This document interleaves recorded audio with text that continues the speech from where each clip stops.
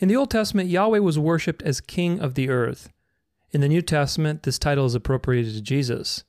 But at the second coming, there's a profound new reality that awaits believers. The Triune God will rule through the body of Jesus forever.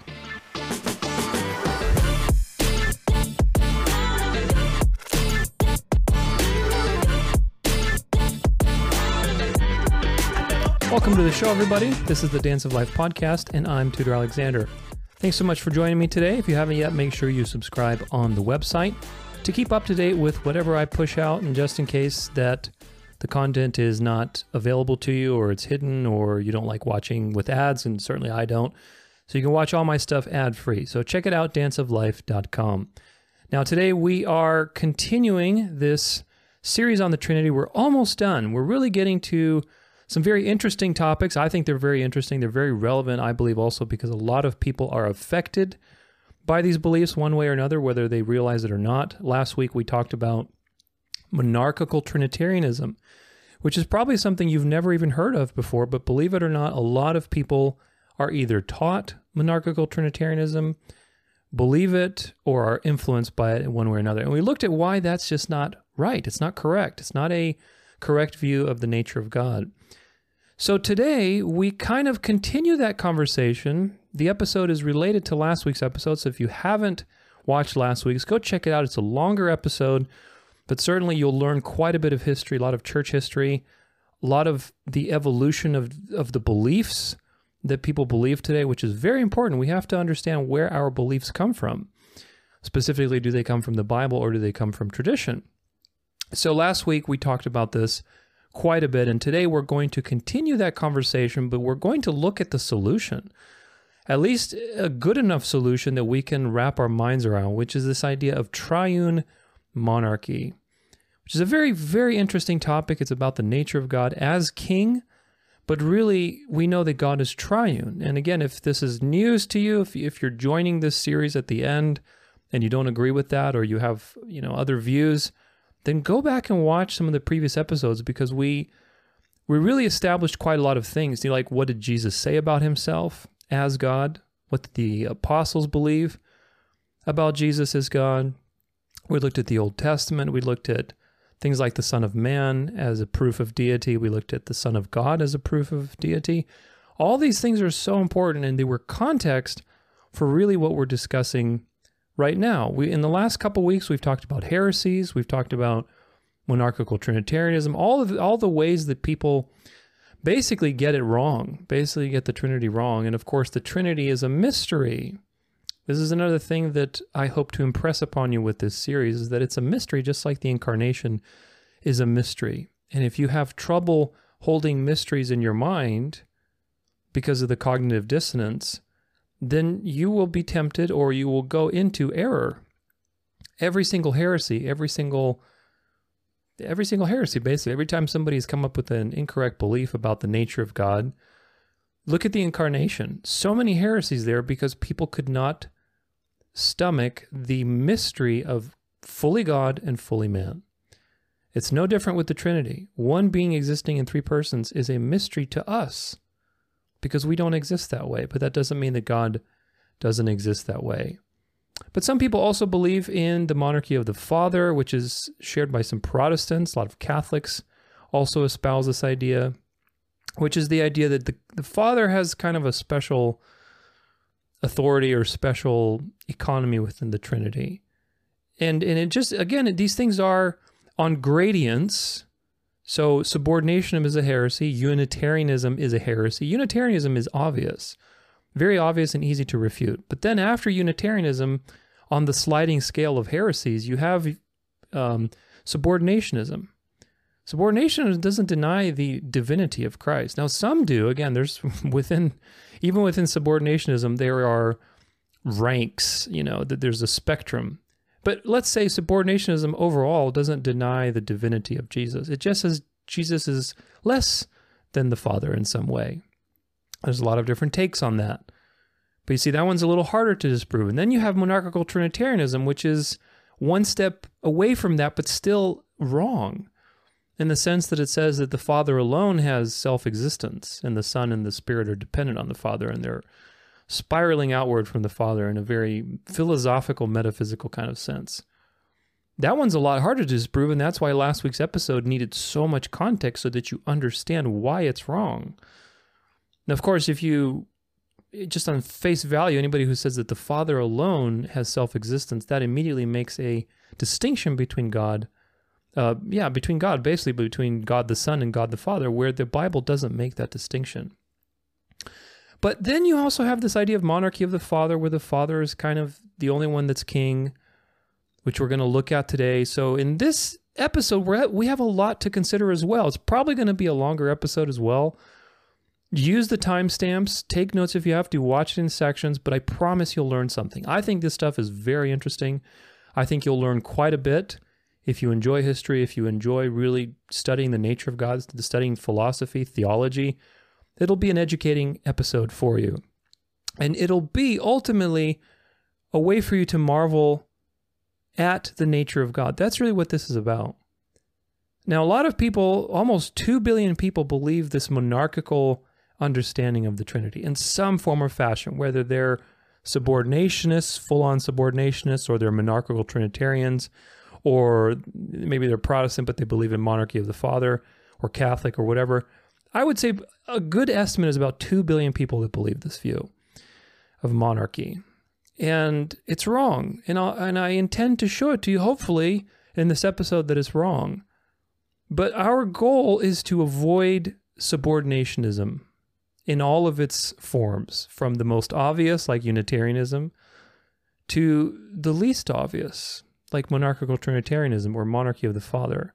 All of these things have subordinationist tendencies.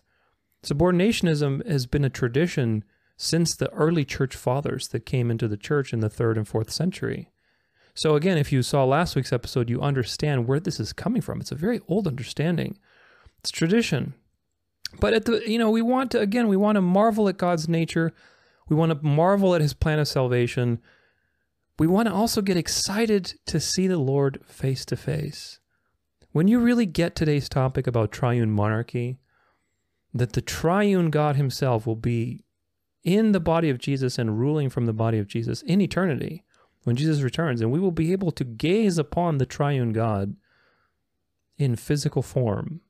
That to me is such a profound thought. That is to me the completion of my existence personally.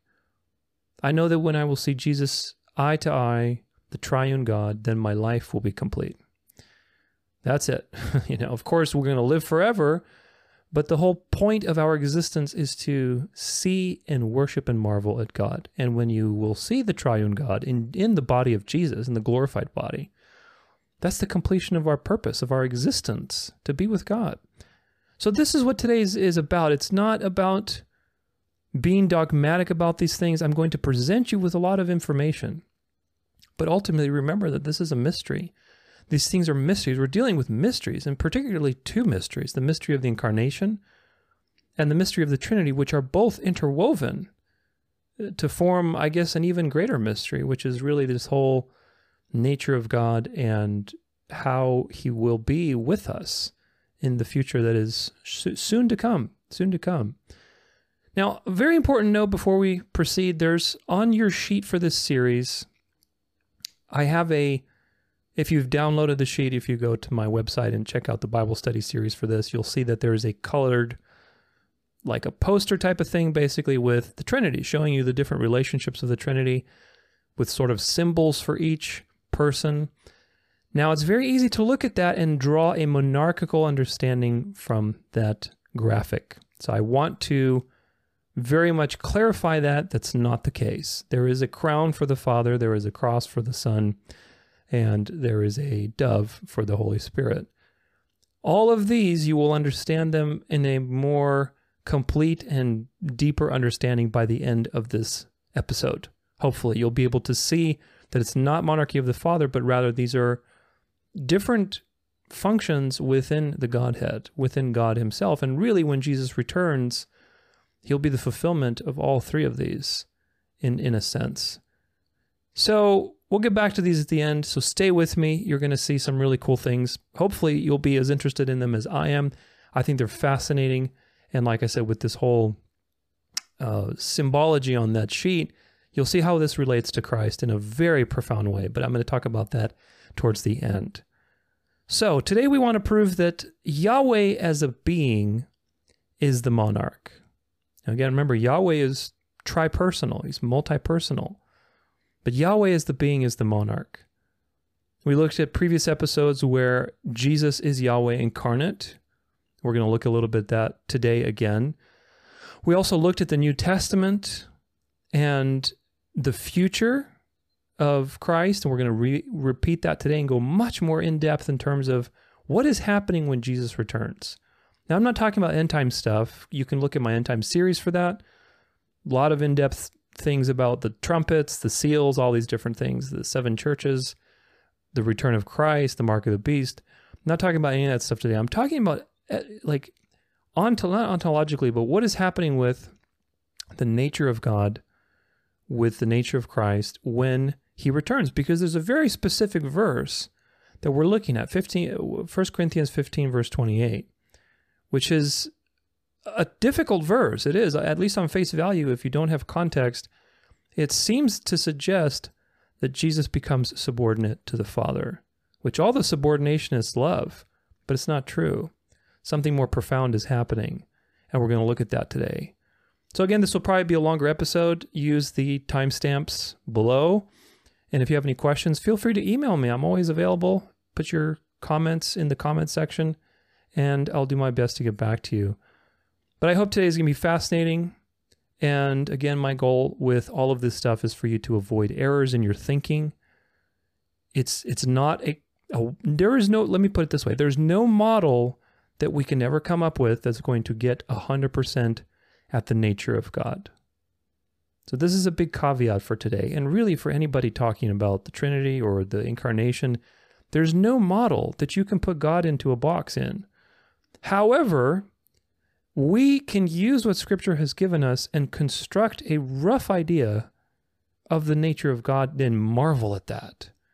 Because when we will join him in eternity, we're going to have the real thing. God is going to be right there in your face, in full glory for you to marvel at for the rest of eternity. So who cares about having a perfect model? Now, the important thing is to have a biblically accurate model. There's a lot of models. Like we looked at the heresies, we looked at monarchical Trinitarianism. Those are models, but they're wrong. They're wrong for very obvious reasons. So today, don't think this is the absolute truth. Don't take it dogmatically. Nevertheless, my goal is to present you with something that works, something that is true biblically, something that does honor and justice to the texts, to a relatively nebulous area, which is, again, the nature of God. And the nature of these two mysteries, the mystery of the Incarnation and the mystery of the Trinity, and how they work together, which in itself is a mystery. It really is. It's a like next level mystery, because the other two mysteries we can't really even comprehend fully. So how they work together is just another level of mystery. So let's marvel together. Let's marvel together at this, and let's see what the Bible says. Now, the first thing is Yahweh as a being is the monarch. Monarch, mono means one, arch means ruler or control, archon, king, emperor. So monarch is one ruler. Yahweh has always been the monarch. He's one being. He's sovereign.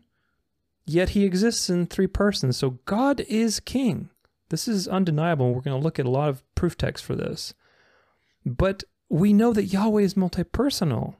The Bible doesn't make a distinction between the different persons of Yahweh as one of those persons being king versus another one. Because again, there's no separation between God. Jesus is God incarnate, and he's the same level of God that God the Father is. This is the problem that most of the church struggled with in the early church. We looked at this with subordinationism. But God has always been king, and this idea is also the future reality that all things are headed towards. God ruling on earth through the body of Jesus, which is a profound reality. It's not just the Son. We're talking God as Yahweh, the triune God, ruling through his chosen vessel, which is Jesus of Nazareth, the glorified body of Christ, ruling on earth. This is the future of Revelation. And it's pretty exciting. It's pretty crazy to think of that. But nonetheless, this is what it's going to. And of course, we relate to Jesus. He's, if you've seen me, you've seen the Father. I and the Father are one. These are all in John, like for example, John 14, 7 through 11. If you had known me, you would have known my Father also. From now on, you do know him and have seen him. So if you've seen Jesus, you've seen the Father. Philip said to him, Lord, show us the Father, and it is enough for us. Jesus said to him, Have I been with you so long that you still do not know me, Philip? Whoever has seen me has seen the Father. How can you say, show us the Father? Do you not believe that I am in the Father and the Father is in me? The words that I say to you, I do not speak on my own authority, but the Father who dwells in me does his works. Believe me that I am in the Father and the Father is in me, else believe on account of the works themselves. This is just one of a few verses. Of course, I also quoted John 10, verse 30, I and the Father are one. There is, of course, distinction within God that is shown throughout the scriptures, especially obviously the New Testament. But there's also great unity. And this is the part, again, that brings this to a mystery. But Jesus and the Father being one, how this works is a fascinating mystery. Can we understand it fully? I don't think so. I don't think we need to understand it fully. I think we need to understand it to the point where we can marvel at the mystery of the incarnation, at the mystery of God's nature. Remember that all heresies reduce the mystery of the nature of God. When we're talking about heresies in terms of God's nature. All of those heresies that we talked about 2 weeks ago, monarchical Trinitarianism, any chance of any way that we can put God in an understandable sequence and box to reduce the mystery, because mysteries cause cognitive dissonance, and we don't like cognitive dissonance, where two things seem to be contradictory to each other. And so we have to explain it because it's uncomfortable. But God calls you to marvel. He doesn't call you to explain him. He calls you to marvel. So I want to look at this image. This is actually the cover image to this episode. And it's going to be a little study guide for us today, but this is what we're dealing with. In the incarnation, where Jesus of Nazareth was the incarnate Son of God, you have the Triune God, which is Yahweh, Father, Son, and Holy Spirit, entered reality through Jesus of Nazareth in the incarnation. Jesus of Nazareth was the incarnate Son. Now, of course, again, this is a mystery because there's no separation between the Son and the Father. If you've seen me, you've seen the Father. I and the Father are one. The Father is in me and I'm in the Father. So there's no, again, this is a model, right? But the model is not going to tell you 100% reality. It's a model for us to think about it. The Son entered reality in Jesus of Nazareth. The Son was equally God as Father is equally God. This is the mystery of incarnation. Now, in the verse that we're going to be looking at later today, which is the consummation, where basically all things are consummated, the end of all things, and the beginning of eternity, 1 Corinthians 15:28, which we'll look at, the triune God will be ruling through the body of Jesus, through the glorified body of Christ on earth. When you look at Jesus, you will see Yahweh in person, in personified form, which is an astounding mystery to consider. It's profound.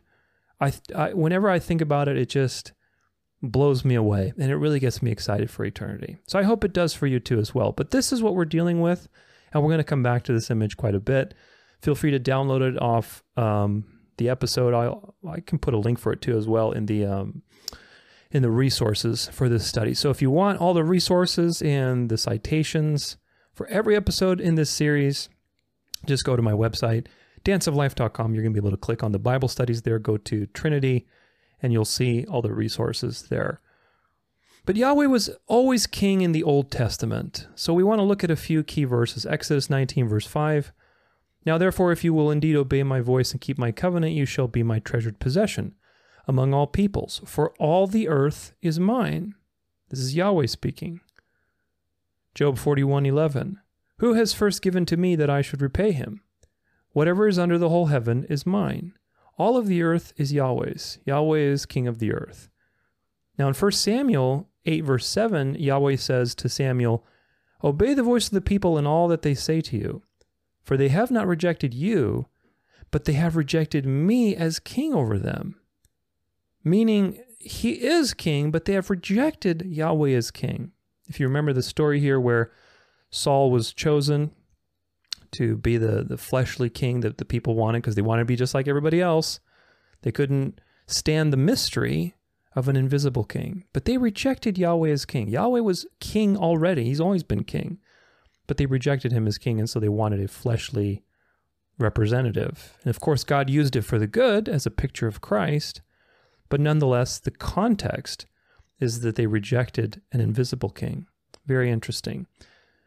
Now in the Psalms, again, these are just a few. There's so much of this in the Old Testament. You can find it everywhere. But Psalm 47, verse 7, for God is king of all the earth. Sing praises with a psalm. In Psalm 74, 12, it says, yet God, my king, is from of old, working salvation in the midst of the earth. So Yahweh is king. Pretty consistent theme throughout the Old Testament that Yahweh is king. He's always been king. All the earth is his. He was seen as the king. Now remember the important thing that the Jews for many centuries were binitarians, meaning they saw two powers in heaven. For good reason, because the angel of Yahweh, which appeared to Moses in the burning bush, which Abraham attributed to being the God that appeared to him, that he made a covenant with, angel of Yahweh claims God's actions, receives worship. So you have this plurality within God from the very beginning with the angel of the Lord, angel of Yahweh. And yet God, Yahweh, as a being, as one being, is seen as king. Very, very important. And so you have already in the Old Testament these mysteries coming to the surface where, again, you have Yahweh as king. There's only one Yahweh. But Yahweh is multi-personal. He exists in more than one person, as we see from the angel of Yahweh and the invisible Yahweh that you don't see, that is talked about separately. And Yahweh refers to himself in the third person. So you're dealing with these realities that are, again, they're not entirely clear in the Old Testament. That's the whole point. The point is to give you a desire for revelation, which is what the New Testament provides. But now we want to move to the New Testament and see what it has to say about Jesus. Now, I'm going to preface this. I'm not going to spend too much time on this because there's a whole episode of my End Time series that goes into great depth about this with Jesus being king. Is Jesus king now or in the future? I believe it's episode number 3.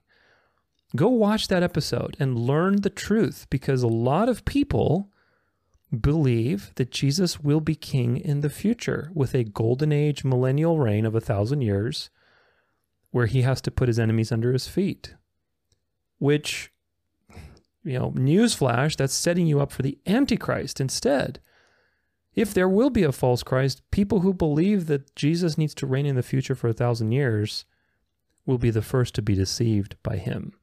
So be very wise, be very careful what you believe, and realize that Jesus is actually king right now. He's been king since he ascended, and he fulfilled the vision in Daniel 7 of the Son of Man. So very, very important to understand these things, but go check out that episode. Nevertheless, let's look at what the Bible says. Ephesians 1, verse 20 through 23. That he worked in Christ when he raised him from the dead and seated him at his right hand in the heavenly places. This is a position of authority. Far above all rule and authority and power and dominion, and above every name that is named, not only in this age, but also in the one to come. And he put all things under his feet and gave him as head over all things to the church, which is his body, the fullness of him who fills all in all. We're going to come back to this idea of being all in all, which is, again, very interesting. It's a very interesting situation that we're looking at in eternity.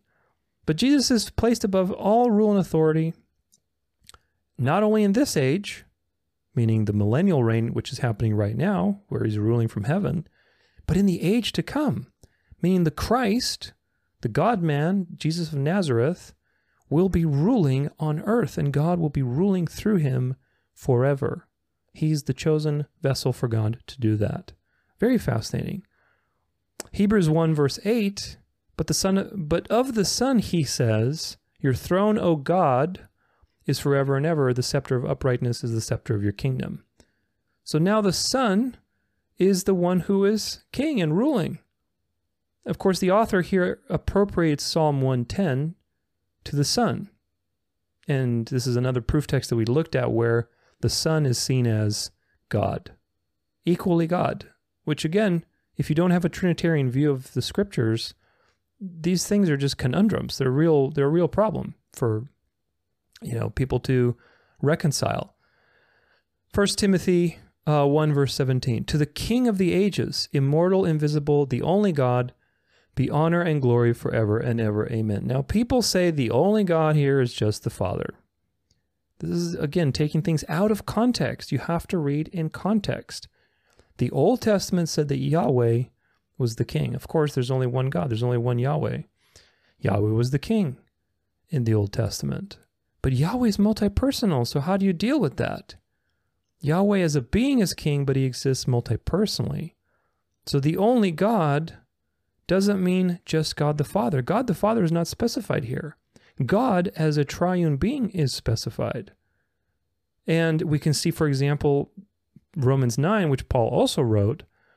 Romans 9 verse 5 says, to them belong the patriarchs, and from their race according to the flesh is the Christ, who is God over all.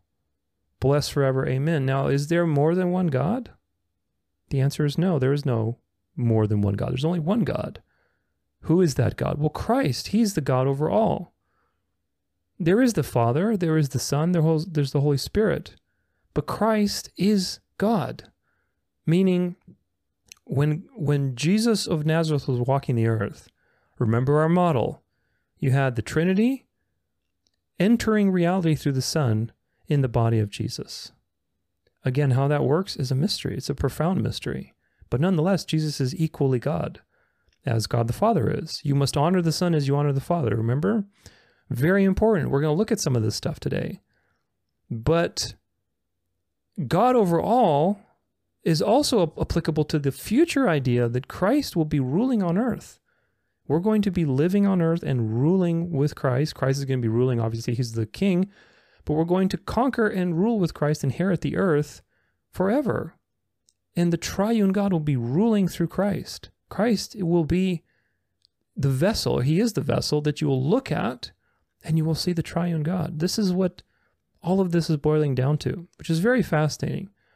Now, the book of Revelation is very much filled with these themes, and really because, again, it's the last book of the Bible, has a lot to say about this topic. For example, Revelation 1 verse 5, and from Jesus Christ, the faithful witness, the firstborn of the dead, and the ruler of the kings of the earth, to him who loves us and has freed us from our sins by his blood. Now, if Jesus is not king right now, I talk about this in that End Times episode, he cannot be the ruler of the kings of the earth. Do you see how this works? Now, of course, there's other passages we'll look at, but Jesus is the King of Kings. He is the king that God was the king. God has always been the king. In the New Testament, that is revealed as Jesus. Jesus is the king. And he's king right now, which is a very important point. Revelation 3 verse 21, the one who conquers, I will grant him to sit with me on my throne, as I also conquered and sat down with my Father on his throne. There is a mutual sense of ruling. You starting to see it? There is a mutual sense of ruling. The Father alone is not the monarch. Yahweh is the being that is the king. He's one being. He exists multi-personally. Now, Jesus says here in Revelation 3 that he conquered and sat down with my Father on his throne. He has a throne, and he's sitting with the Father on his throne. Well, how does that work? Well, the spirit world, two things can coexist in the same space at the same time, which doesn't apply to the physical world. And this is why people struggle with this stuff. How can that be? It doesn't apply to God, the rules that apply to us. In our physical world, somebody's sitting on the throne. Well, okay, they're taking the throne. You can't have two people on the throne. It doesn't work. But in the spirit world, it's different. There is a co-ruling of sorts with the persons, which again, all this stuff is a mystery. It's very interesting. Revelation 5 verse 13, I heard every creature in heaven and on earth and under the earth and in the sea and all that is in them saying, to him who sits on the throne and to the Lamb be blessing and honor and glory and might forever and ever. Now again, if you don't have a Trinitarian view of the gospel, how can the Lamb, if he's not God, equally God, receive the same blessing and honor and glory as him who sits on the throne, which in this case is distinguished as the Father? But again, don't take things out of context. This doesn't teach you that the Father exclusively is the one sitting on the throne. You just saw in the last verse in Revelation 3, and you'll see in other ones as we continue, that Jesus is also sitting on the throne. So this is one way, by the way, really quick, how people make errors in their reading of Scripture. Scripture will give you pictures from different angles. Unless you have the patience to put those pictures together into a collage and understand the bigger picture, you're going to go with error. You're going to run into error. Revelation 3 verse 21, Jesus says that he has a throne. He's on his throne. He's ruling. Of course, the Father is on his throne too. Of course. God is king, but God is existing in plurality. Very important. Revelation 6 verses 15 through 17. Then the kings of the earth and the great ones and the generals and the rich and the powerful and everyone slave and free hid themselves in the caves and among the rocks and the mountains. This is, I believe, the sixth seal. Calling to the mountains and rocks, fall on us and hide us from the face of him who is seated on the throne and from the wrath of the Lamb. For the great day of their wrath, their plural wrath has come, and who can stand? Do you see how this is referring to God? But again, it's referring to God as plural. Their wrath has come. It doesn't say of his wrath. It says their wrath. They are treated as equals, distinguished but united as well within the same passage. Very important. Now, in Revelation 6, verse 10, which is a little bit earlier, we see this idea of the sovereign Lord. They cried out with a loud voice, O sovereign Lord, holy and true, how long before you will judge and avenge our blood on those who dwell on the earth? Now, without any context, this is easy to misinterpret as well. Maybe it's just the Father that they're talking to. But they're talking to God. God is multi-personal. Because in the New Testament, John 5, verse 22, Jesus says, for the Father judges no one, but has given all judgment to the Son, that all may honor the Son just as they honor the Father.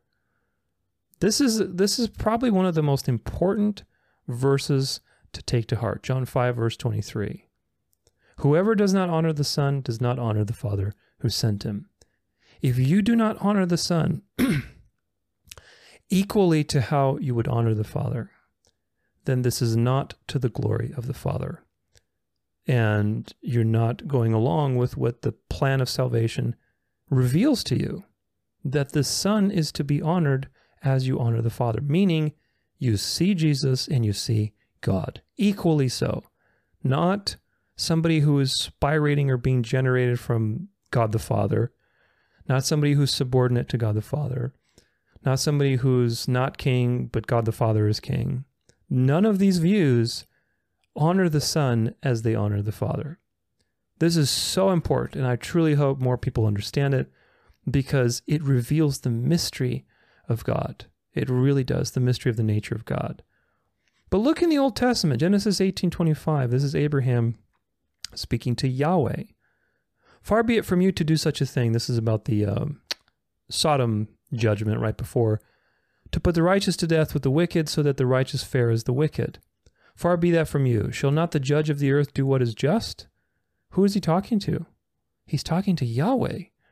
Now, a very important point with this conversation between Abraham and Yahweh in the Old Testament, if you recall, Abraham is talking to the personified Yahweh, meaning the one that's walking around on earth, the angel of Yahweh.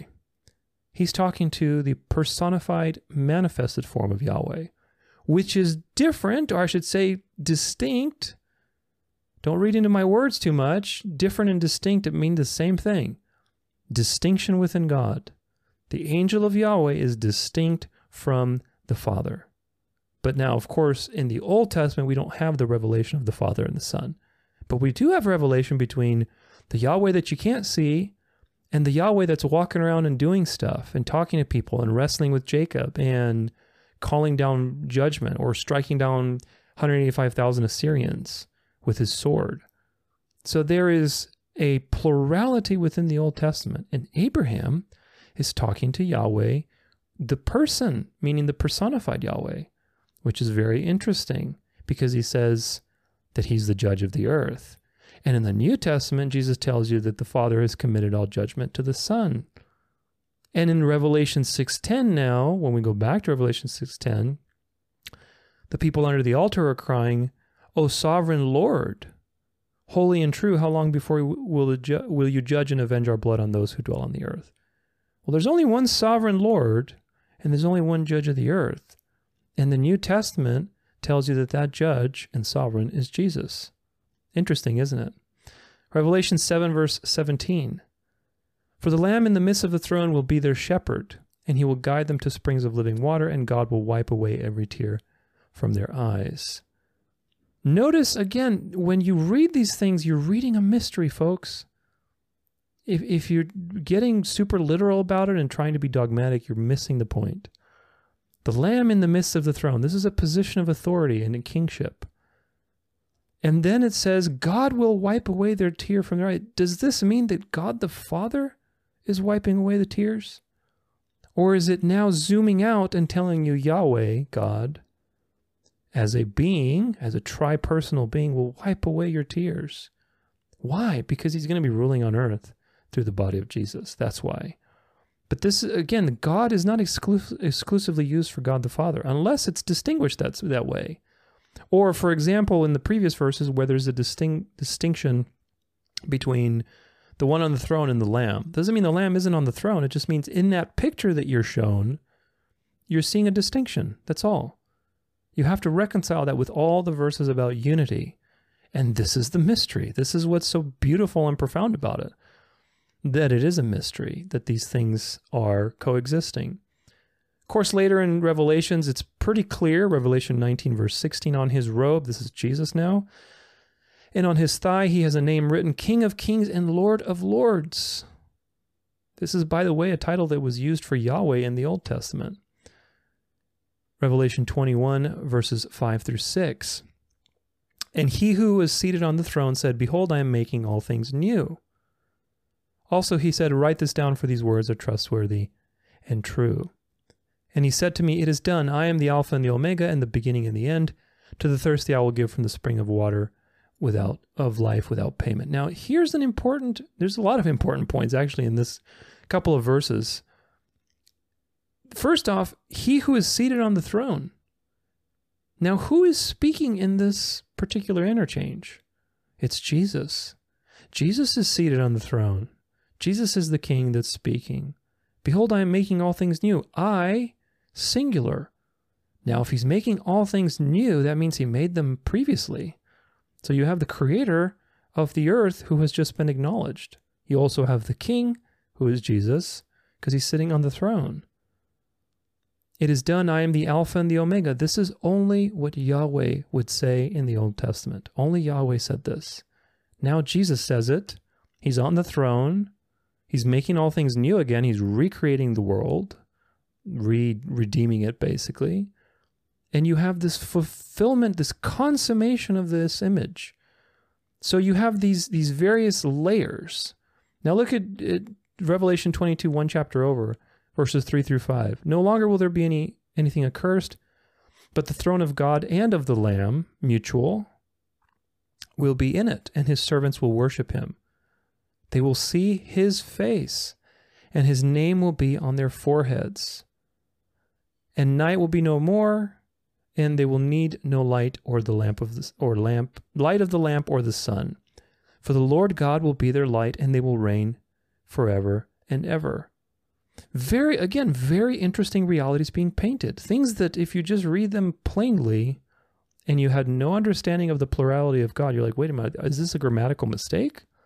What's going on here? Now we know the Bible doesn't make mistakes, so we have to take it for what it says. No longer will there be anything accursed but the throne of God and of the Lamb. So in this case, now there's a distinction between the Father and the Son. Very clearly so. Whereas before you saw there's no distinction.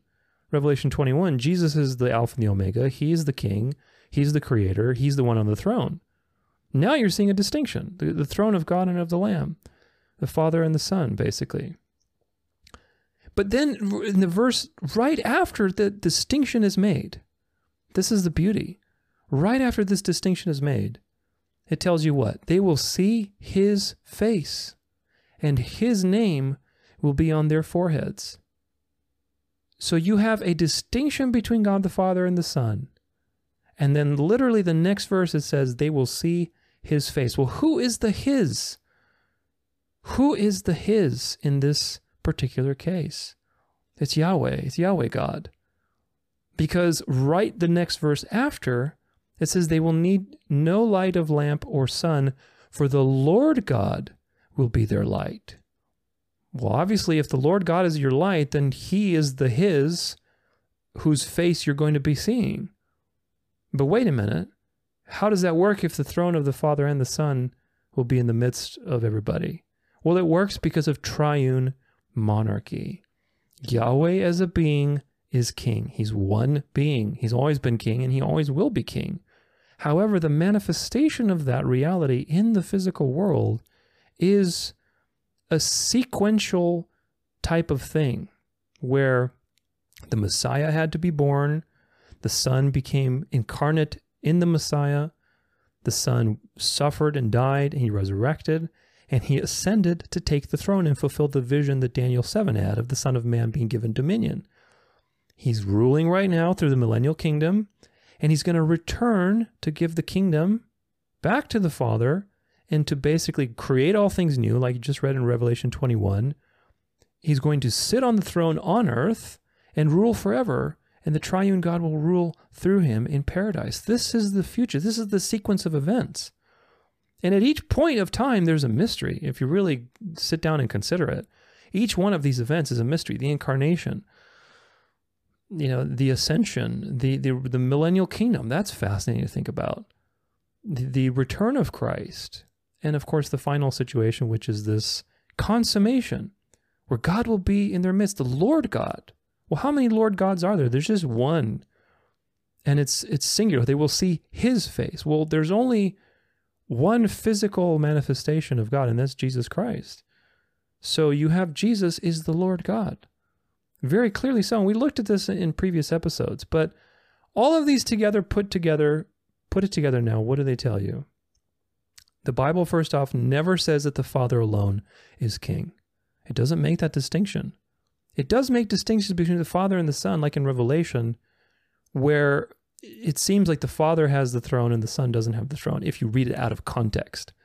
But obviously, if you do read it in context, you see that that's not the case. It's just a distinction for the sake of making a particular picture about something. But it never makes the distinction that the Father alone is the king. It's always God that's the king. And remember, God is not used exclusively for the Father. It goes in and out. Just like when we look at the Old Testament, Yahweh, the angel of Yahweh, often will speak of himself in the first and the third person within the same commentary. So you have this plural reality that is being manifested to you, which is just so profound. But Yahweh is the king, or God is the king. It's always relating to God as one being, not one person, when we talk about kingship, which is very important from a Trinitarian perspective. Now, subordinationists will read the word God as exclusively for the Father, but this is obviously not true. We looked at several examples just now. And we looked at it in the subordinationist episode. We looked at it in the monarchical Trinitarian episode. It's just not true. God is not exclusively used for just the Father. It's really not. The Old Testament says that Yahweh is king. The New Testament says that Jesus is king. The New Testament also confirms that Jesus is Yahweh. We looked at this in a previous episode a couple months ago, actually. We also know Jesus has two natures, human and divine.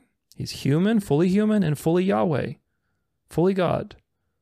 How do all this make sense? Well, it makes sense through triune monarchy, in the sense that God as one being has always been king, And at the end of time, that one being will rule through the body of Christ. Fully human, fully God, in his glorified physical form. Pretty profound. Now, I want to make a couple distinctions about the millennial kingdom and the incarnation. We touched on this a little bit earlier, but it's worth to repeat. The millennial kingdom, again, if this is news to you, if you aren't familiar with what this means, go check out my End Time series. The millennial kingdom comes from Revelation 20. It's this idea in End Times views that Jesus has to reign for a literal 1,000 years in the future. Now, this is a false teaching, and for many reasons, the implications are very bad. If you believe this, I'm not calling you a heretic, but you have to examine why you believe what you believe and what are the implications. The millennial reign is happening right now. And that's because Jesus, when he ascended, he fulfilled the vision that Daniel had in Daniel 7 of the Son of Man coming before the Ancient of Days and being presented with all dominion and glory and honor. So that was after Christ fulfilled his mission on earth and ascended to heaven. He's coming before the Ancient of Days, the Father, and receiving that authority and in the fulfillment of that authority. And so then he's ruling from heaven for this period of time between the ascension and the return. This is the millennial kingdom, which is also the church age, the tribulation. I go into detail on all these different things, but this is the millennium right now, while his enemies are being put under his feet. Psalm 110 or Psalm 2. Gosh, I always get those two mixed up. Anyway, it's one of those two. But he's ruling while his enemies are being put under his feet. Now that makes sense. Look around you. Things are really crazy. And the Antichrist power has to come to the earth. The mark of the beast has to come to the earth. His enemies will be put under his feet. But that's why Christ is ruling right now. Now, another reason why he's ruling right now, he has to rule, is because the Messiah has to be king and priest at the same time. This is another inextricable part of Jesus' ministry. If Jesus is not king right now, then he's also not high priest, and we do not have intercession. We do not have a gospel. Of course, he is king right now, but this is what happens when you don't question your beliefs. So Jesus has to be king right now because he's high priest. The ascension pretty much initiated that kingship, sitting at the right hand of God. And we know that Jesus has two natures. One that's physical, human, and one that is divine, Yahweh. He's fully God, just like the Father is fully God. This is a mystery. Now put this together. The purpose of the incarnation was to save mankind. Jesus was a propitiation for sins. He was a way to model behavior for us, to be conformed to the image of Christ. He basically redeemed the glory of God because God had passed over former sins and made his glory look cheap by forgiving people. So Jesus fixed all of that. Now, the millennial kingdom is a temporary situation. When it says in Psalm 2 that he has to rule his enemies put under his feet, there's going to be a point in time when there's no more enemies, right? Evil is going to be destroyed. So this is a temporary situation, meaning while Jesus is in heaven ruling and the millennial kingdom is happening, it's ongoing until his return, this is a temporary slice of time. It's not an eternal state. The eternal state comes when Jesus returns to the earth and recreates creation, gives us new bodies, destroys evil, and everything is paradise at that point. That's the final picture. But until then, we have this temporary phase of time, which is the millennial kingdom, which is very important. It's the church age. It's the tribulation. It's the time where the powers of darkness are fading. Even though it seems like they're coming to light, they are fading. That's what all of the Bible tells you, from Daniel 2, the statue vision, all the way to Revelation 17, where the mystery Babylon gets judged. The powers of evil are fading. They will come to power, but nonetheless, they're running out of time, which is very important to remember.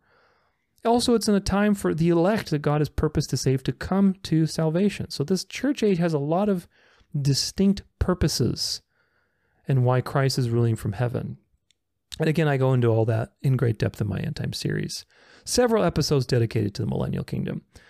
But again, contrary to common belief, the millennial kingdom ends when Jesus returns.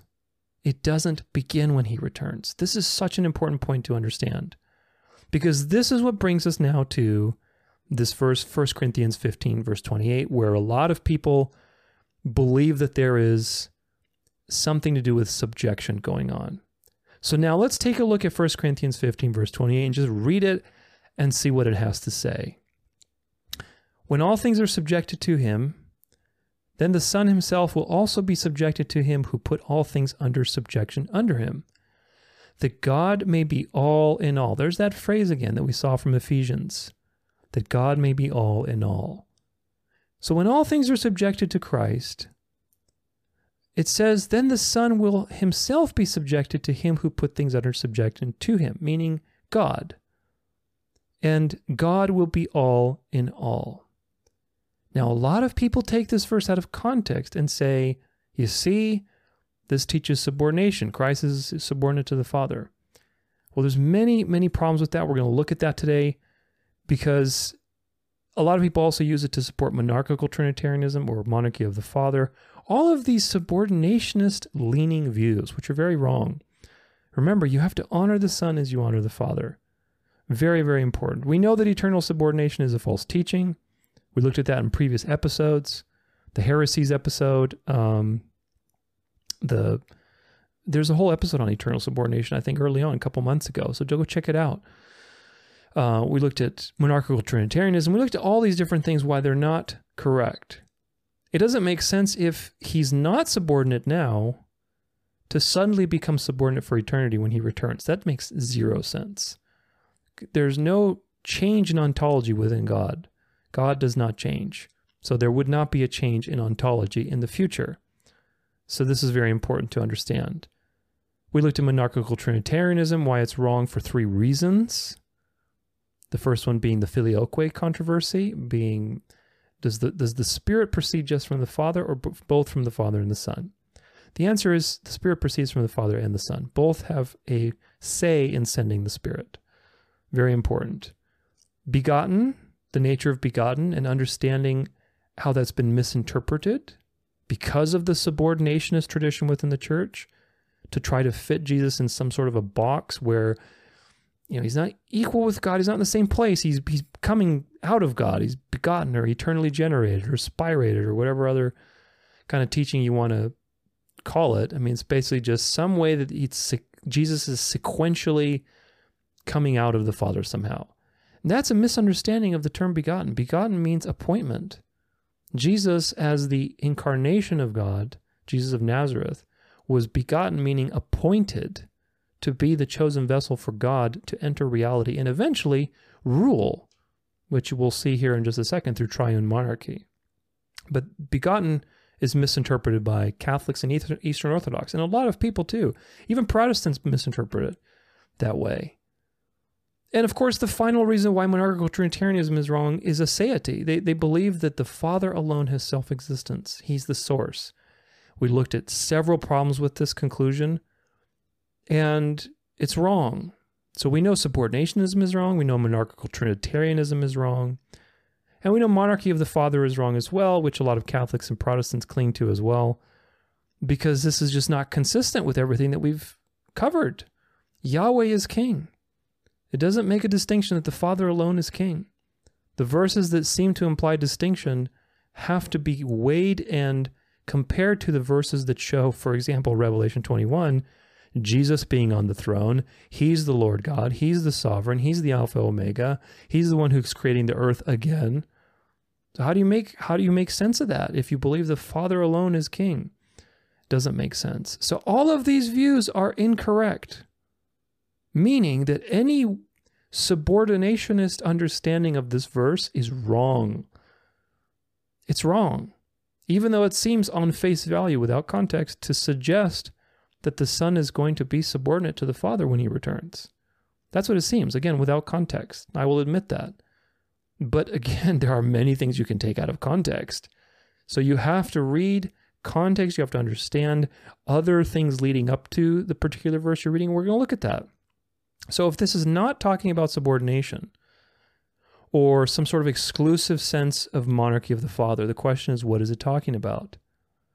The answer is that Yahweh as a triune being will rule through the body of Jesus Christ. This is what it's talking about. It is talking about the consummation of all things, where Jesus is the physical manifestation of God on earth. And when you look at Christ, you will look at the sovereign God of the universe. This is what it's about. It's the completion of the plan of salvation and the fulfillment of all things. Revelation 21, verse 3 says, "And I heard a loud voice from the throne saying, Behold, the dwelling place of God is with man. He, singular, will dwell with them, and they will be his, singular, people. And God himself will be with them as their God. And he will wipe away every tear from their eyes, and the death shall be no more. Neither shall there be mourning or crying nor pain anymore, for the former things have passed away." Now this is right before we looked at what? When Jesus said, he who was seated on the throne said, "Behold, I am making all things new." So Jesus is sitting on the throne, again, affirming that he is the creator.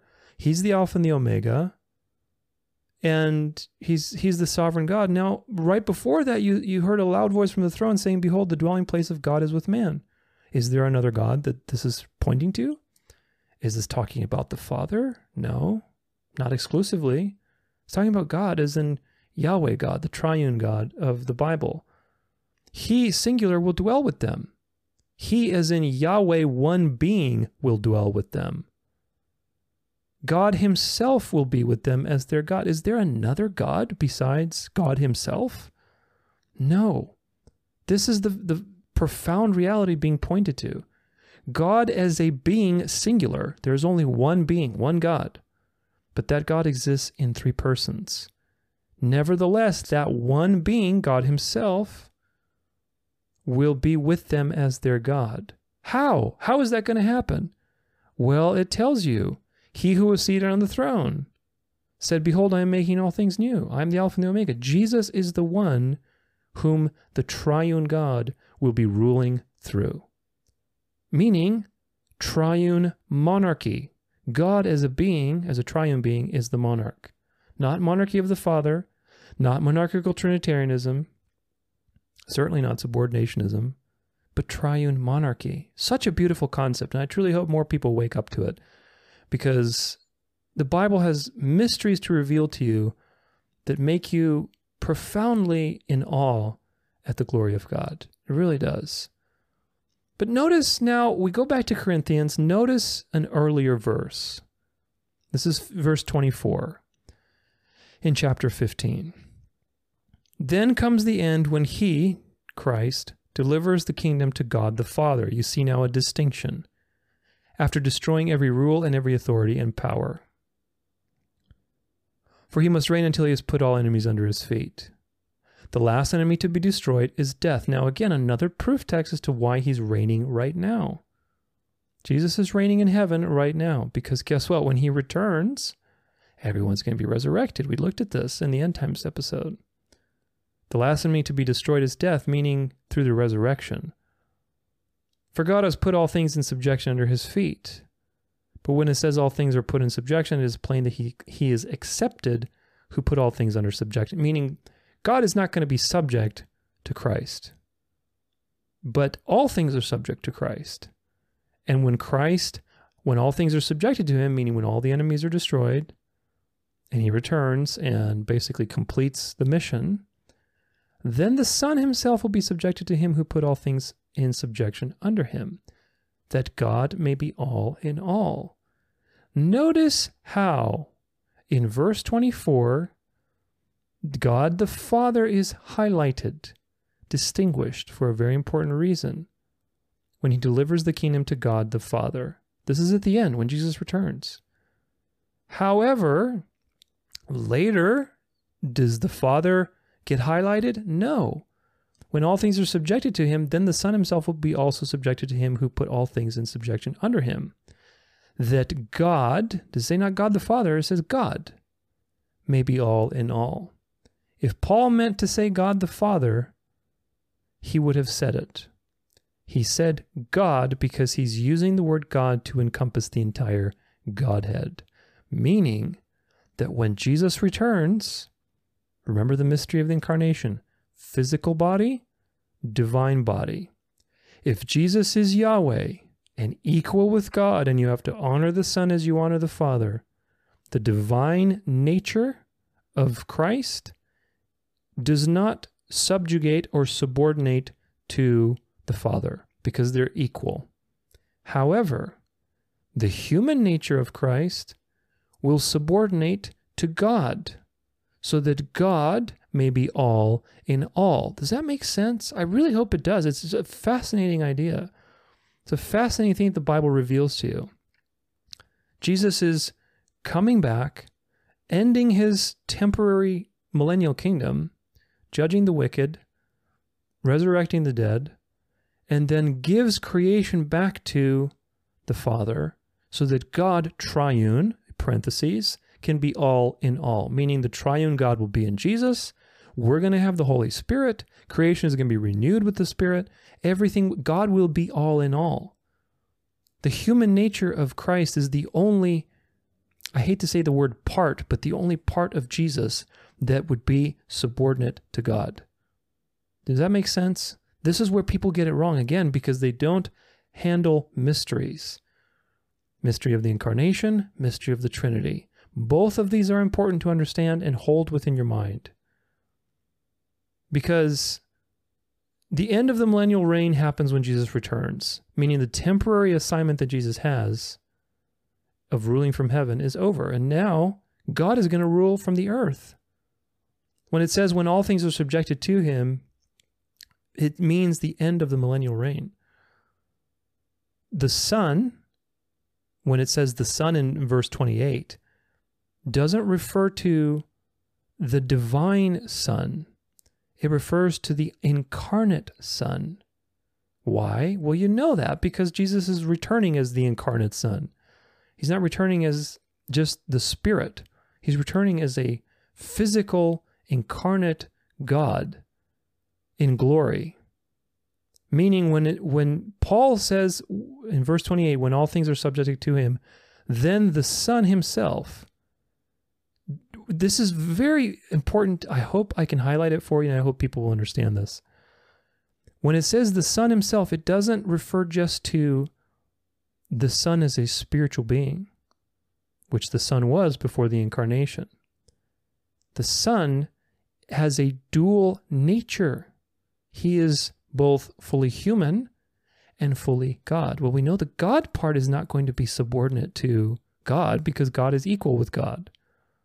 So that means when he says the Son, he's speaking of the incarnate Son, meaning the only thing that can be subordinated to God or subjected to God is the physical, which is the body. Now the Son has a complex identity because he's the incarnate Son. He's fully God, fully man. So what this is revealing to you is not that an ontological change, but rather a completion of the incarnation, really, in some sense. Not that there's an incompletion with the incarnation, but a fulfillment, a consummation of the plan of God. A consummation where the Son is subjecting the body of the Son to God so that the triune being of God can rule through the Son, or I should say through Jesus of Nazareth, the glorified body of Jesus. It's a profound reality. But in John 3, verse 13, Jesus tells you, no one has ascended into heaven except he who descended from heaven, the Son of Man. Only the Son. Now, this is a whole other can of worms with an afterlife series that I plan on doing very shortly about the immortal soul and all these types of things that people have bought into over the last 2,000 years. The Hebrews never taught an immortal soul, and nobody has been to heaven. We are not going to go to heaven. We're going to be resurrected and live on the earth that God created for us. But that's another can of worms. The point is that Jesus has a unique situation. He has a unique identity. First off, he's a unique being because he's human and fully God. The incarnation is unique to Jesus. The Father wasn't incarnate. The Spirit wasn't incarnate. It's Jesus that was the incarnate Son. The Son was incarnate in Jesus. Also, you have Jesus as the only being, the only human being that has ascended into heaven and is ruling in heaven. And he's going to come back and rule on earth so that the triune God can rule through Jesus forever. It's a very unique situation that you're dealing with. So you have to understand, again, if we go back to this diagram, the incarnation, again, these are models. Don't be dogmatic about them, but use them to marvel. Yahweh as a being entered reality through the Son in the person of Jesus of Nazareth. This is the mystery of the incarnation. Fully human, fully God. There's no separation between the Son and the Father. The Son is equally God as the Father is equally God. And so is the Spirit. But this is the mystery of the incarnation. The Son became incarnate, and that's through the person of Jesus. Now, at the consummation, you see these realities become very interesting in the sense that you have Jesus is the one that's on the throne, Revelation 21. Jesus is the one that's the sovereign. Jesus is the one that's Alpha and the Omega, the one that, you remember, Yahweh says he's Alpha and Omega. But Jesus says that. He says that actually multiple times in Revelation. He's the sovereign Lord. He's the one creating the universe again. He's the one raising the dead, the one judging. Jesus is the one that Yahweh as a being will be God in all through. Yahweh will be all in Jesus. Yahweh will be in us through the Holy Spirit. Yahweh will be in creation through redeeming creation and maintaining things. If you know, like from the book of Job, when it talks about, like, if God were to withdraw his spirit, all things would die. And that's kind of what happened with the Genesis curse. I mean, God is obviously sustaining all things, but God's influence on creation has been pulled away, his stabilizing influence. That's why there are things like tsunamis and diseases and, just so many negative things with nature. And when we are resurrected in the new creation, nature itself will be free of the curse. It'll be a renewed creation where God's protective and sustaining influence will be at its maximum, will be a fulfilled, consummated point, meaning God will be all in all. So do you see how all of this lines up? It's very important, again, that we want to honor the Son as we honor the Father, because people want to, in trying to make a distinction between God, the Father as being the only king, and then you have the Son that's kind of there as well through monarchical Trinitarianism or monarchy of the Father. People, what the intention is to try to honor the Father. We don't want to dishonor the Father, but Jesus told you how to honor the Father. If you honor the Son as you honor the Father, then you honor the Father. You glorify the Father by glorifying the Son.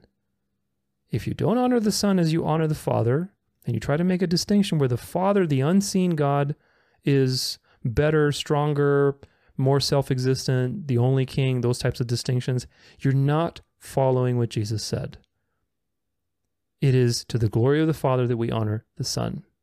Very, very important. So we don't want to make a mistake, obviously, but ultimately Jesus told you what God's will is. It is to honor the Son so that you honor the Father that way. Now, I want to shift into looking at the new reality that we're facing when eternity comes. What does this look like, and what does this have to do with 1 Corinthians 15, verse 28? And this change seems like that's happening within Jesus, within the Godhead. What is actually happening there? I think if we look at the new reality and what's happening in eternity, we'll get a better picture of this triune monarchy deal. First off, we know that we're getting new bodies through the resurrection. We know that creation is being renewed. We know that God's presence, fullest maximum presence, is going to be on earth through Jesus.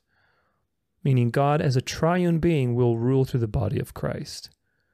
So we're going to look at all 3 points that really support this. And the first one is that subjection can mean judgment, but it can also mean salvation, very interestingly enough. So in Philippians 2, verse 9 through 11, it says, "Therefore God has highly exalted him and bestowed on him the name that is above every name, so that at the name of Jesus every knee should bow in heaven and on earth and under the earth, and every tongue confess that Jesus Christ is Lord, to the glory of God the Father. Do you see again what the Bible is telling you? To honor the Father is really to honor the Son. That's what honors the Father. That is God's plan for the universe. It's for the Son, the incarnate Son, to be honored as God, equally God, not different, not less, not the Father alone is king, not the Father alone has self-existence, but God as the sovereign God of the universe. You're not insulting God that way. You're not breaking any commandments. It is by design for God to have a physical body in the universe that you can worship and love and adore and look forward to as God, as the fullest expression of God there could possibly be.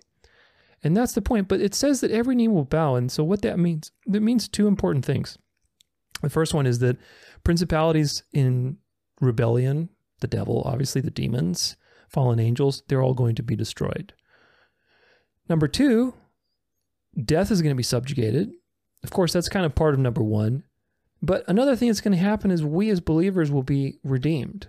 So really three things total, or two, however you want to look at it, because death could be kind of a principality in some sense. But nonetheless, subjection means two things. For the wicked, it means destruction. For the elect believers, it means redemption. In the sense that we will be subjected to the Holy Spirit. We're going to have new spiritual bodies. That ties into the next point I want to mention, but we're going to have new bodies. Our will be subjected to God's will, which is perfectly good. We're not going to have any more evil thoughts, no more evil desires, no more sin, no more aging, no more death. We will be completely subjected to God, which is a beautiful thought. But in Romans 5 verse 10, it paints this subjection as a good thing for us who believe. For if while we were enemies, we were reconciled to God by the death of his Son, much more now that we are reconciled, shall we be saved by his life. So we were enemies, but we were reconciled to God through the power of the Holy Spirit and being born again. God gives you a new heart. You cannot control when you're born again. God is the one doing salvation. He gives you a new heart and destroys your heart of stone through his grace and through his love. In that sense, you are being subjected to the will of God. But that is a good thing. You want to be subjected to the will of God so that you do good, that you think good, that you have new desires. Whereas principalities in rebellion will be subjected in the sense they're going to be destroyed. So subjection has multiple meanings that are very important. So when it says when all things are subjected to him, it's talking about judgment of the wicked and salvation of the righteous or the faithful. Meaning that Christ will integrate all of humanity to himself at the end. He's going to destroy the wicked, so there's no more evil, clean house, and he's going to raise the dead, renew creation, and integrate everything to himself. Christ brings all of the physical reality that now exists. He's created the reality, he's raised the dead, he's given everybody, new bodies through the Holy Spirit, spiritual bodies, which we'll look at in just a second. A new creation, the destruction of evil, there's no more evil. He brings all of that perfectness to God, the Father. And then God, as a triune being, is all in all. God is all in all through Christ. God is all in all in us through the Holy Spirit and creation. And that is the picture that the Bible shows. That is the ultimate consummation. That is the finishing point. And then eternity just is, which is a beautiful thought. It's really something to look forward to. It really is. And I hope that you see it because it's fuel for all of the craziness that's going to come upon this world. Especially if you've read my End Times or you've seen my End Times series, you know exactly what I'm talking about. But now the second point is this. It's about the physical to the spiritual and how all creation will be integrated to God. In general, in 1 Corinthians 15, the context is that Paul argues about resurrection. He's talking about this spiritual and physical transformation that's going to happen. For example, 1 Corinthians 15, verse 22, for as in Adam all die, so also in Christ shall be made alive. In verse 45 through 46, it says, "Thus it is written, the first man, Adam, became a living being. The last Adam became a life-giving spirit. But it is not the spiritual that is first, but the natural and then the spiritual." So he's talking about basically the resurrection, the final state, what's going to happen, how God had to create precedents for this through physical, then the spiritual. And then in John 6, verse 63, a parallel verse to this is that Jesus says that the Spirit is the one who gives life.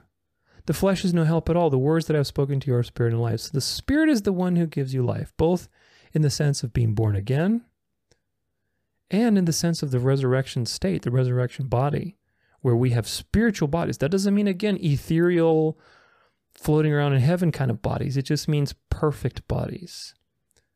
But those are spiritual bodies. Those are completely remade. They're made new. They're a new creation. And like, you're a new creation when you're born again, but that is the beginning. The consummation of salvation is receiving the resurrection body. That is the whole point of the gospel that it's leading to, is this consummated reality. And Paul is echoing that in 1 Corinthians 15, in the chapter 15 in general. Later in verse 51 through 53, he says that again, the mystery and victory. And again, another mystery. "Behold, I tell you a mystery. We shall not all sleep, but we shall be changed. In a moment, in the twinkling of an eye, at the last trumpet. For the trumpet will sound, and the dead will be raised imperishable, and we shall be changed." Again, another proof text why, if death is the last enemy to be destroyed, and that happens at the last trumpet, meaning the seventh trumpet when Jesus returns, then there is no millennial reign. The millennial reign is over at that point. But again, this is echoing other places where Paul writes, for example, 1 Thessalonians 4, chapter 4, verse 16 through 17. "For the Lord himself will descend from heaven with a cry of command, with the voice of an archangel, with the sound of the trumpet of God," i.e. the seventh trumpet. "And the dead in Christ will rise first. Then we who are alive, who are left, will be caught up together with them in the clouds." This is not a rapture. This is a supernatural event happening at the end. The seventh trumpet is after the mark of the beast, just for review. "To meet the Lord in the air, and so we will always be with the Lord." Not to be in heaven in the air, but to be with the Lord. We're going to come back down to earth. Don't worry. We're going to be here. God created the earth to be inhabited. We're not going to be in heaven, and he's going to be on earth. Remember, the dwelling place of God is with man. It's not the dwelling place of man is with God in heaven. It's the dwelling place of God is with man. We are physical beings. We were designed to experience God in a physical way, which is a profound thing. But nonetheless, Paul is talking about this spiritual change that's happening. There's a change that's very significant happening when Jesus returns. And that is that he destroys death, and the plan of salvation is consummated, meaning completed, and we're given new bodies. We are converted or transfigured or transformed, translated into spiritual bodies that are perfect, that don't age. They're glorified bodies. Who knows how they're going to be? They're probably going to be pretty awesome, is my bet. But nonetheless, we have this change that is happening, this ontological change for us, really, into these perfect bodies. Very interesting. Now, the last point I want to mention, we're going to put all this together, is again on the incarnation and how that relates to our inheritance in Christ. In verse 27, Paul, when he says, "For God has put all things as a subjection under his feet," he's citing Psalm 8. So let's go to Psalm 8, where it says, "What is man that you are mindful of him, and the son of man that you care for him?" This is verse 4. "Yet you have made him a little lower than the heavenly beings and crowned him with glory and honor. You have given him dominion over the works of your hands. You have put all things under his feet." Now there's a sense that this applies to mankind in the sense that we will be glorified with Christ. But of course, in the first way, or the primal way, or the first priority, it applies to Christ, the Son of Man, who made him lower than the heavenly beings and crowned him later with glory and honor after his passion. So this is also echoed in Hebrews 2, verse 9 through 10, where the author says, "But we see him for who a little while was made lower than the angels," namely Jesus, very specific, making sure you know, "crowned with glory and honor because of the suffering of death, so that by the grace of God he might taste death for everyone." Now, some people again say that the verse that in question, verse 27 of 1 Corinthians, "For God has put all things under subjection under his feet," but when it says all things are put under subjection, it is plain that he is exempted, meaning the Father or God, who put all things in subjection under him. Now again, you could see this as the way I see it, which is probably not the way most people see it. When it says God has put all things in subjection under his feet, you're dealing with two mysteries. God is Yahweh, who is triune, has put all things in subjection under his, the incarnation of the Son, feet. Because we're dealing with, again, two natures. God is triune. He has put all things in subjection under the feet of the chosen Messiah, who is the incarnation of God. But when it says all things are put under subjection, it is plain that he is accepted. He is in the triune God, singular, one being, is accepted. He's not going to be subjected to the incarnation. It's the other way around at the end. Does it make sense? God is the one who put things under subjection under the Messiah's feet. The Messiah is the chosen vessel for God to have dominion over the earth. That was the whole point, because God needs to be king. Otherwise, look what happens to the world. And in choosing that vessel, it's clear that he didn't put himself in subjection to that vessel.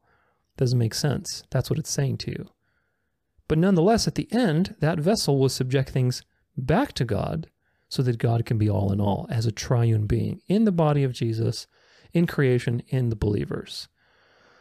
So it's obvious that this is not talking about the Father, in the sense that Paul is not saying, well, it's not being cited to tell you that he who put things under subjection under his feet, it's plain that he is accepted, meaning he's not making an obvious statement that, yeah, it's obvious that the Father's not going to be subject to the Son here. That's not what it's saying. That's too obvious. It's really not what it's talking about. It's dealing with mysteries, particularly the mystery of the incarnation. Jesus was human, and he was given subjection as the Son of Man of all of creation. But he also has a divine nature that is not subordinate to God, because he is God. God is not subordinate to himself. So this does not mean, basically, what's the take-home point? This does not mean that the Son is, as God, subjected and subordinate to the Father. It means that the incarnation, the Messiah, the incarnate Son, God is not subjected to the incarnate Son. God as a triune being is not subjected to the incarnate Son. That of course makes sense. But it also means that the Son is incarnate, and that there is a change happening at the end where where the incarnate Son gives all of these perfected creations and physical reality back to God, so that God, the triune being, can rule through the body of Jesus. There is this final, again, words are difficult to use when you're dealing with so many mysteries. It's difficult to say there's this final change that's happening, because there's no change within God. God does not change. But there are functions, there is a sequential plan of salvation. We're not resurrected now, are we? We don't have resurrected bodies. The creation is groaning still. So obviously there is a sequential nature to all of this. There's a sequential nature. And at the end of that sequential nature, what the Bible tells you is that the incarnate Son returns, doles out judgment, resurrects the faithful, perfects creation, and submits all of this physical creation, including his own physical body, which is the incarnation of Jesus, to God the Father. He gives all that back to God the Father so that not just God the Father, but God as a triune being can be all in all. It is about an alignment that is happening between God and creation. It's not a change within the Godhead. It's not subordination. It's nothing within in an ontological sense. Like, again, He's being subjected now for eternity. That's not what it's talking about. It's talking about an alignment between God and his creation, which is going to be the perfection of all things. It's really profound. I hope you can see it. I hope I'm doing a good job explaining it. Again, if you have any questions, make sure you put them in the comments. But this is basically a significant, I hate to use the word change, but it's a fulfillment. It's a consummation. It's a significant point in time that everything is leading up to. For both of us, for both us and creation and Jesus, because there's a consummation in that sense too. When Jesus was walking the earth, it was just the Son. The Father was not, again, it's like you're dealing with mysteries, because Jesus said, the Father is in me and I am in the Father. And, if you've seen me, you've seen the Father. So you can't be dogmatic about these things. But nonetheless, the Son was the one who was incarnate in Jesus. And at the end, the triune God, Yahweh, will be in Jesus. So you make of that whatever you will. It's not an ontological change. God doesn't change. It's not a subjection of subordination. It is a fulfillment of things. It's an alignment. I like to think of it like an alignment. But there's a change in us. There's a change of the role of Christ and his kingdom, and the millennial kingdom. We're being transformed. The millennial kingdom is coming to an end.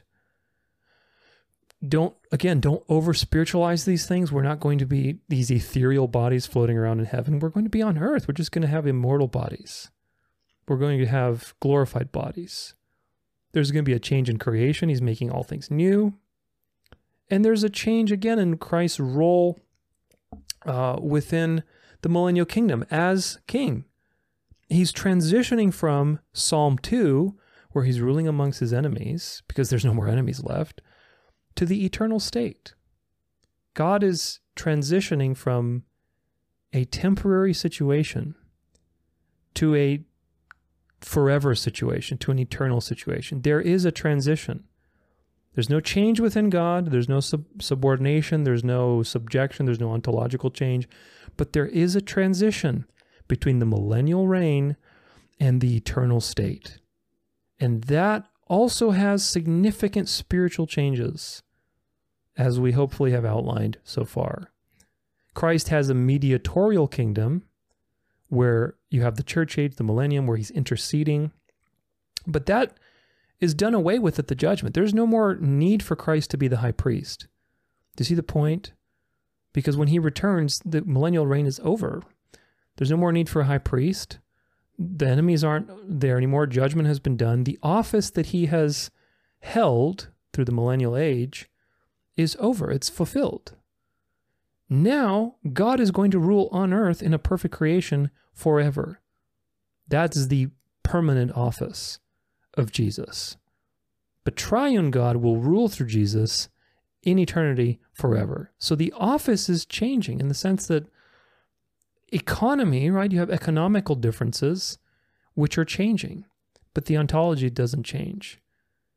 Christ's role as the mediator is done at the final judgment. There's no more mediation after that. All the enemies are going to be destroyed.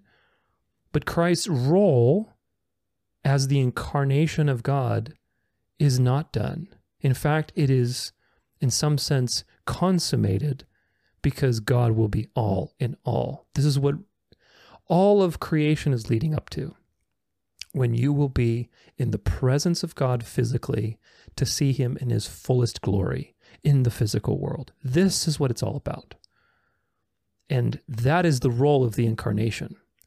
Again, you had sequential things. The first role was to basically propitiate for sins, to pay for sins, to die and suffer on the cross, the death that you and I deserve. Then he resurrected. He set the precedent for believers to have a transformed body. Remember, Christ is the first fruits so that everybody could be like him. He basically is the model to which we're being conformed. Then he ascended into heaven to basically rule for this millennial age and intercede. Then he's returning to judge. Also, role of the incarnation, to be able to judge creation physically, resurrect people. And then finally at the end, the final real purpose, as they say, or they're all real, but the ultimate purpose of the incarnation is so that God could be with his people, his physical creations, on earth forever in a perfect reality. And that's when everything in reality will be subjected to Yahweh. Yahweh will be in the body of Christ and will be in creation. Everything will be renewed. I'm not saying pantheism, so don't take my words out of context. I'm saying everything will be renewed. The Spirit will be in us, in our glorified bodies. We'll have perfect bodies. Everything will be realigned the way it's supposed to be. In fact, in a more full sense than in Genesis, obviously, because Adam and Eve didn't have the Holy Spirit. They didn't have glorified bodies. They had very good bodies. They had the first iteration before all the curse stuff kicked in. But nonetheless, they didn't have glorified bodies. This is the consummation. Everything is leading up to this point. So there are important distinctions that we have to make. Yahweh as a triune God, and again, the physical person of Jesus. You're dealing with two mysteries. Jesus is both fully God and fully man. Yahweh is one being existing in three persons. Just to carry these two things in your mind it's difficult. It is difficult. But if you can't handle cognitive dissonance, then you will run into error in trying to put these in boxes and divide God where you shouldn't. But once all things have been subjected, then Christ, meaning the physical body of Jesus, will be subjected to the triune God. Remember that he has two natures. The human one, the human nature, is what can be subjected to God because it's physical. That's what this means. It's that all of physical reality will be subjected to Yahweh so that God can be all in all. There will not be any evil. There will not be any darkness. There will not be any death. God's presence will fill all things, which is a profound reality. And this is what the Bible is leading to. And it is fulfilled in the person of Jesus, who is God and sovereign and the personification, the incarnation of Yahweh, the triune being. And again, the incarnation was just the Son. There's no division between the Son and the Father, but the incarnation was the Son. At the end of time, when God is on earth and wiping away our tears and the one on the throne and creating things again, the sovereign Lord, the Alpha and the Omega, God is triune, and he will be in the body of Jesus of Nazareth, of Christ, in the glorified body, so that you see the fullest manifestation of God on earth. Profound. And when you look at Jesus, you will see God as the triune Yahweh in one person. No more angel of Yahweh and separate Yahweh. No more Father, Son, Holy Spirit in different, distinct, again, you got to use your words carefully, in distinct realities. You're going to see God. You're going to see Yahweh in person through Jesus. That is a profound thought. If that doesn't just get you excited for eternity, I mean, I don't know what will, but ultimately this is what the Bible tells us. All the verses in Revelation, when it says God himself will be with them, God will wipe away their tears, it's referring to the Godhead. It's not referring to just God the Father. It's not referring to just God the Son. It's referring to God, the triune being of the Bible, of the world, of the universe. It's referring to Yahweh. Yahweh will be their God. And of course, if we go back to this diagram, again, these are just working models to help you understand these things that are ultimately mysteries. Don't get too dogmatic about it, but you have Jesus of Nazareth was the incarnate Son. Yahweh entered reality through the Son, did his earthly ministry. The Son ascended, is now ruling.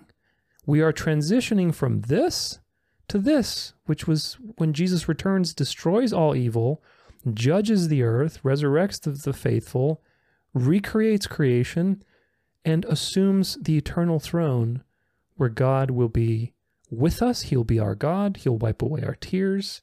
God himself will be their God. The dwelling place of God will be with man.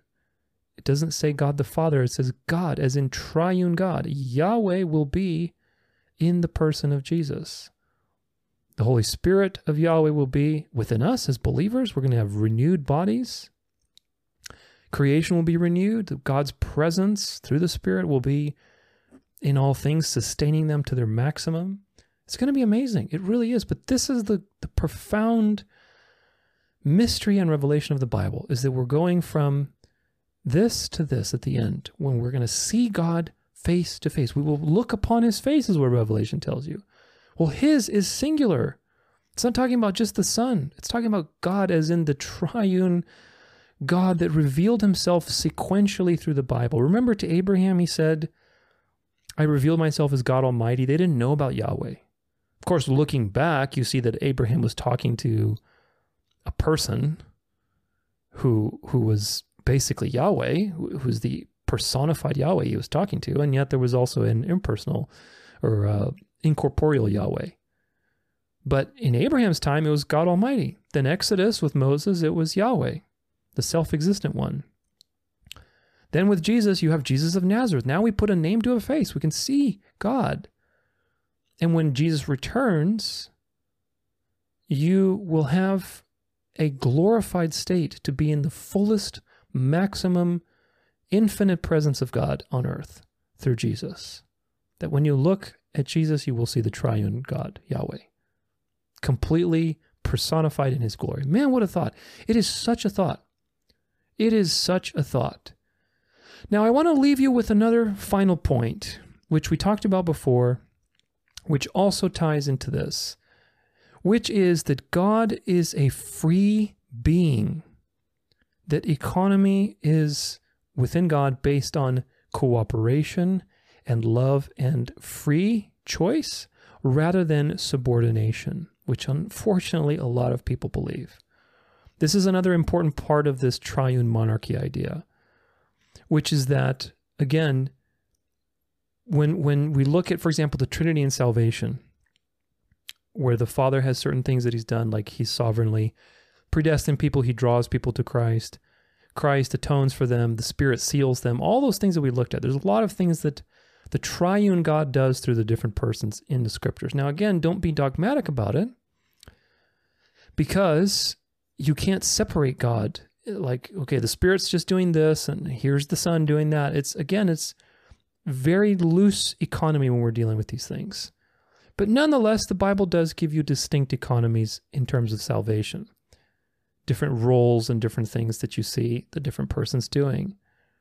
But how those are operating, those roles are operating, people tend to believe that these are subordinationist based, meaning the Father commanded the Son to go and go on the cross, and the Son is just obeying the Father. That's taken from a misunderstanding of the Son's obedience in his earthly life, earthly ministry, where he is both human and God. So you can't read subordinationism into the eternity of God, into the eternal qualities of the Son, by looking at his human ministry, where he had to be subordinate because that was the plan. This is an error, just like reading the Old Testament, or I should say reading the New Testament from the lens of the Old Testament. A lot of errors people do by doing that. But nonetheless, if you see these things from a position of God, first off, is the only being in the universe that has libertarian free will. He's able to freely choose. We cannot choose free of influence. God can do that. This is why, by the way, free will salvation, the whole personal growth movement, all these things have something in common. It's the lie from the Garden of Eden.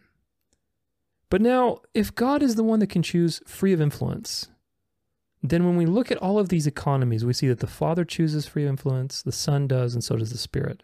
They all choose freely. When it says in the Shema in Deuteronomy 6:4, our God is one, it really, the word there is echad, it's of one mind, meaning they always choose in agreement with one another because of love. The love that proceeds from each person to one another, from the Spirit to the Son and the Father, from the Father to the Son and the Spirit, all those connections of love within God himself is pure love. It's the highest form of love, the highest form of joy, and they are always of one mind in what they choose.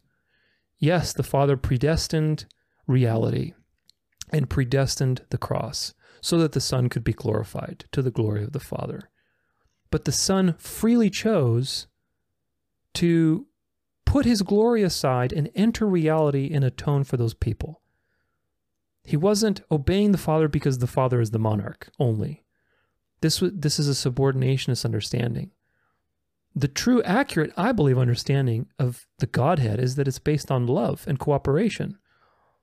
The Father predestined this plan for the Son, freely chose it, freely chose unconditionally people to give to the Son to worship him for eternity, to the glory of the Father. The Son freely and lovingly chose to accept this plan because out of his love for the Father, and entered reality and endured all the things that he endured. The Spirit freely chose, out of his love for the Father and the Son, to support these activities and to do all the things that the Spirit does through being born again, through the works, through the various works, even in creation. I mean, we have the Spirit in the very beginning we talked about in the Old Testament, creating reality with the Son, with the Father.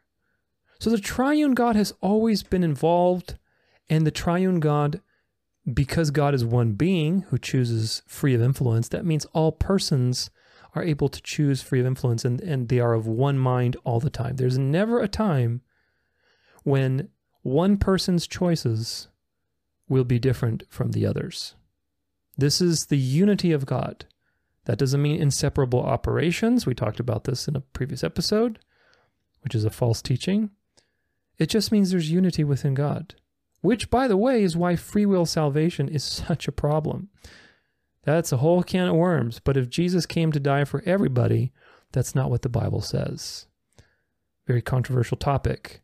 But if he did that, then he would be choosing something different than what the Father chose, because the Father has a very specific people that he gave to Christ and that he chose from before the foundation of the world. So Jesus aligns with the Father and came and died for those people. We don't know who those people are, but nonetheless, election is specific. Now, going back to this idea of economy, if the Son is eternally subordinate to the Father, or becomes eternally subordinate at some point, then he's just following orders. He's not doing it out of love. Do you see the problem? It's not a free choice. It can't be a free choice. And so if the Son is equal to the Father as God, and God as a being is able to choose free of influence, he's the only being that can do that because he's outside of time and space, then the Son had to be able to choose freely to enter reality. It's a free choice out of love and cooperation, not out of obedience or in the sense of like subjugation or subordination. Now, for this choice that the Son made to be incarnate, he was exalted. He was exalted to power. But the Son, again, we're dealing with the incarnate Son, the Christ. He was exalted to power and authority. That's Daniel 7. Christ is also high priest and king during this temporary millennial kingdom. We know that from Psalm 2 and other places. He's going to return. He's going to destroy all enemies. The last enemy to be destroyed is death through the resurrection, i.e. the millennial reign is over at that point. And God's plan is complete. There's no more need for mediators, no more enemies, no more people need to be saved anymore. Meaning the human nature of Christ, the physical nature that he has, will be subjected to God, triune, so that God will be all in all. And this is a free choice of God. It's not based on subjection or subordination or whatever other subordinationist understanding or monarchy of the Father. Both of creation and us will be filled with the Spirit. Everything will be sustained by God's presence and will be at its maximal, unadulterated state. No sin, no evil, no death. In eternity, the Spirit will be in everybody because we're all going to be fully sanctified. We're going to have resurrected, glorified bodies. And Yahweh as a triune being will be in Christ. He'll be in Christ. When you look at Christ, that's Yahweh. Fully Yahweh. Of course, it's not, again, you got to watch your words because Jesus was fully God as well. But this is a consummation of that. So again, don't be too dogmatic because it's easy to get lost with language. Language is imperfect. There's no way I can describe this to you that's going to be perfect. But I hope that you understand what I'm saying. Because all of this is that the economy of God, meaning things that are presented to you as roles and offices like the office of the millennial kingdom, these are things that are based on free will choice and love and cooperation. They're not based on subjugation or being subordinate or whatever else, or monarchy of the Father. It's based on cooperation. So Paul is describing a transition, some kind of change, but again, there's no change within God, but there is a change within us of the physical to the spiritual. Also creation as well. Creation will be renewed. That is a change. And within God, God doesn't change, but he does have a physical nature now through the incarnation, meaning that that will be a fulfillment of God's plan to be within his creation and to be with his creation. It'll be complete. That's what's going to happen. Paul is not talking about an ontological change, a subordination, eternal subordination, monarchy of the Father, monarchical Trinitary. He's not talking about any of that stuff. He's spending 1 Corinthians 15 talking about the resurrection and the transition from these dying bodies to something spiritual that is perfect, the perfection of reality. Part of the perfection of reality is that we will see Yahweh as a triune God through a physical body, through a physical manifestation, a fullness of that, which is Jesus. And that's what this is being. It's a mystery. Behold, I tell you a mystery. It is a mystery indeed. There are two mysteries that we're dealing with, again, that are very nebulous, which is the Trinity and the Incarnation. At the end, God is one being. He is the monarch. He's the king of the earth, both the Old Testament and New Testament. It's always been Yahweh. And the New Testament tells you that Jesus is Yahweh. But Jesus has two natures. So how do you make that? Well, you make of it that the physical nature of Christ is subjected to God so that God Triune can be all in all. God has always been king, and in eternity, it's going to be 100% manifest. Like completely, fully consummated. That's what this is going to. Now, I said I would tell you something interesting with these whole symbols on this little sheet that I have for the Trinity series, with the crown, with the cross, and with the dove. So I'll leave you with this. This is the final thing I'll leave you with. Jesus is referred to as three things: as the king, as the prophet, and as the priest. Those are kind of the three offices that Jesus has. Of course, the king relates to sovereignty. The prophet relates to the word of God, being wisdom of God. And the priest is the propitiation and the intercession. Now, all three types were in the Old Testament to foreshadow the nature of Christ. The nature of his work, the nature of who he is. You had the kings, you had the prophets, you had the priest, the priestly roles, the Levitical priests. All of those three types foreshadowed the nature of Jesus. Now, here's the interesting part with all this triune monarchy stuff. The king is often associated with the Father, the prophet is associated with the Spirit, and the priest, or the intercession role, excuse me, is associated with the Son. And there's truth to that, obviously.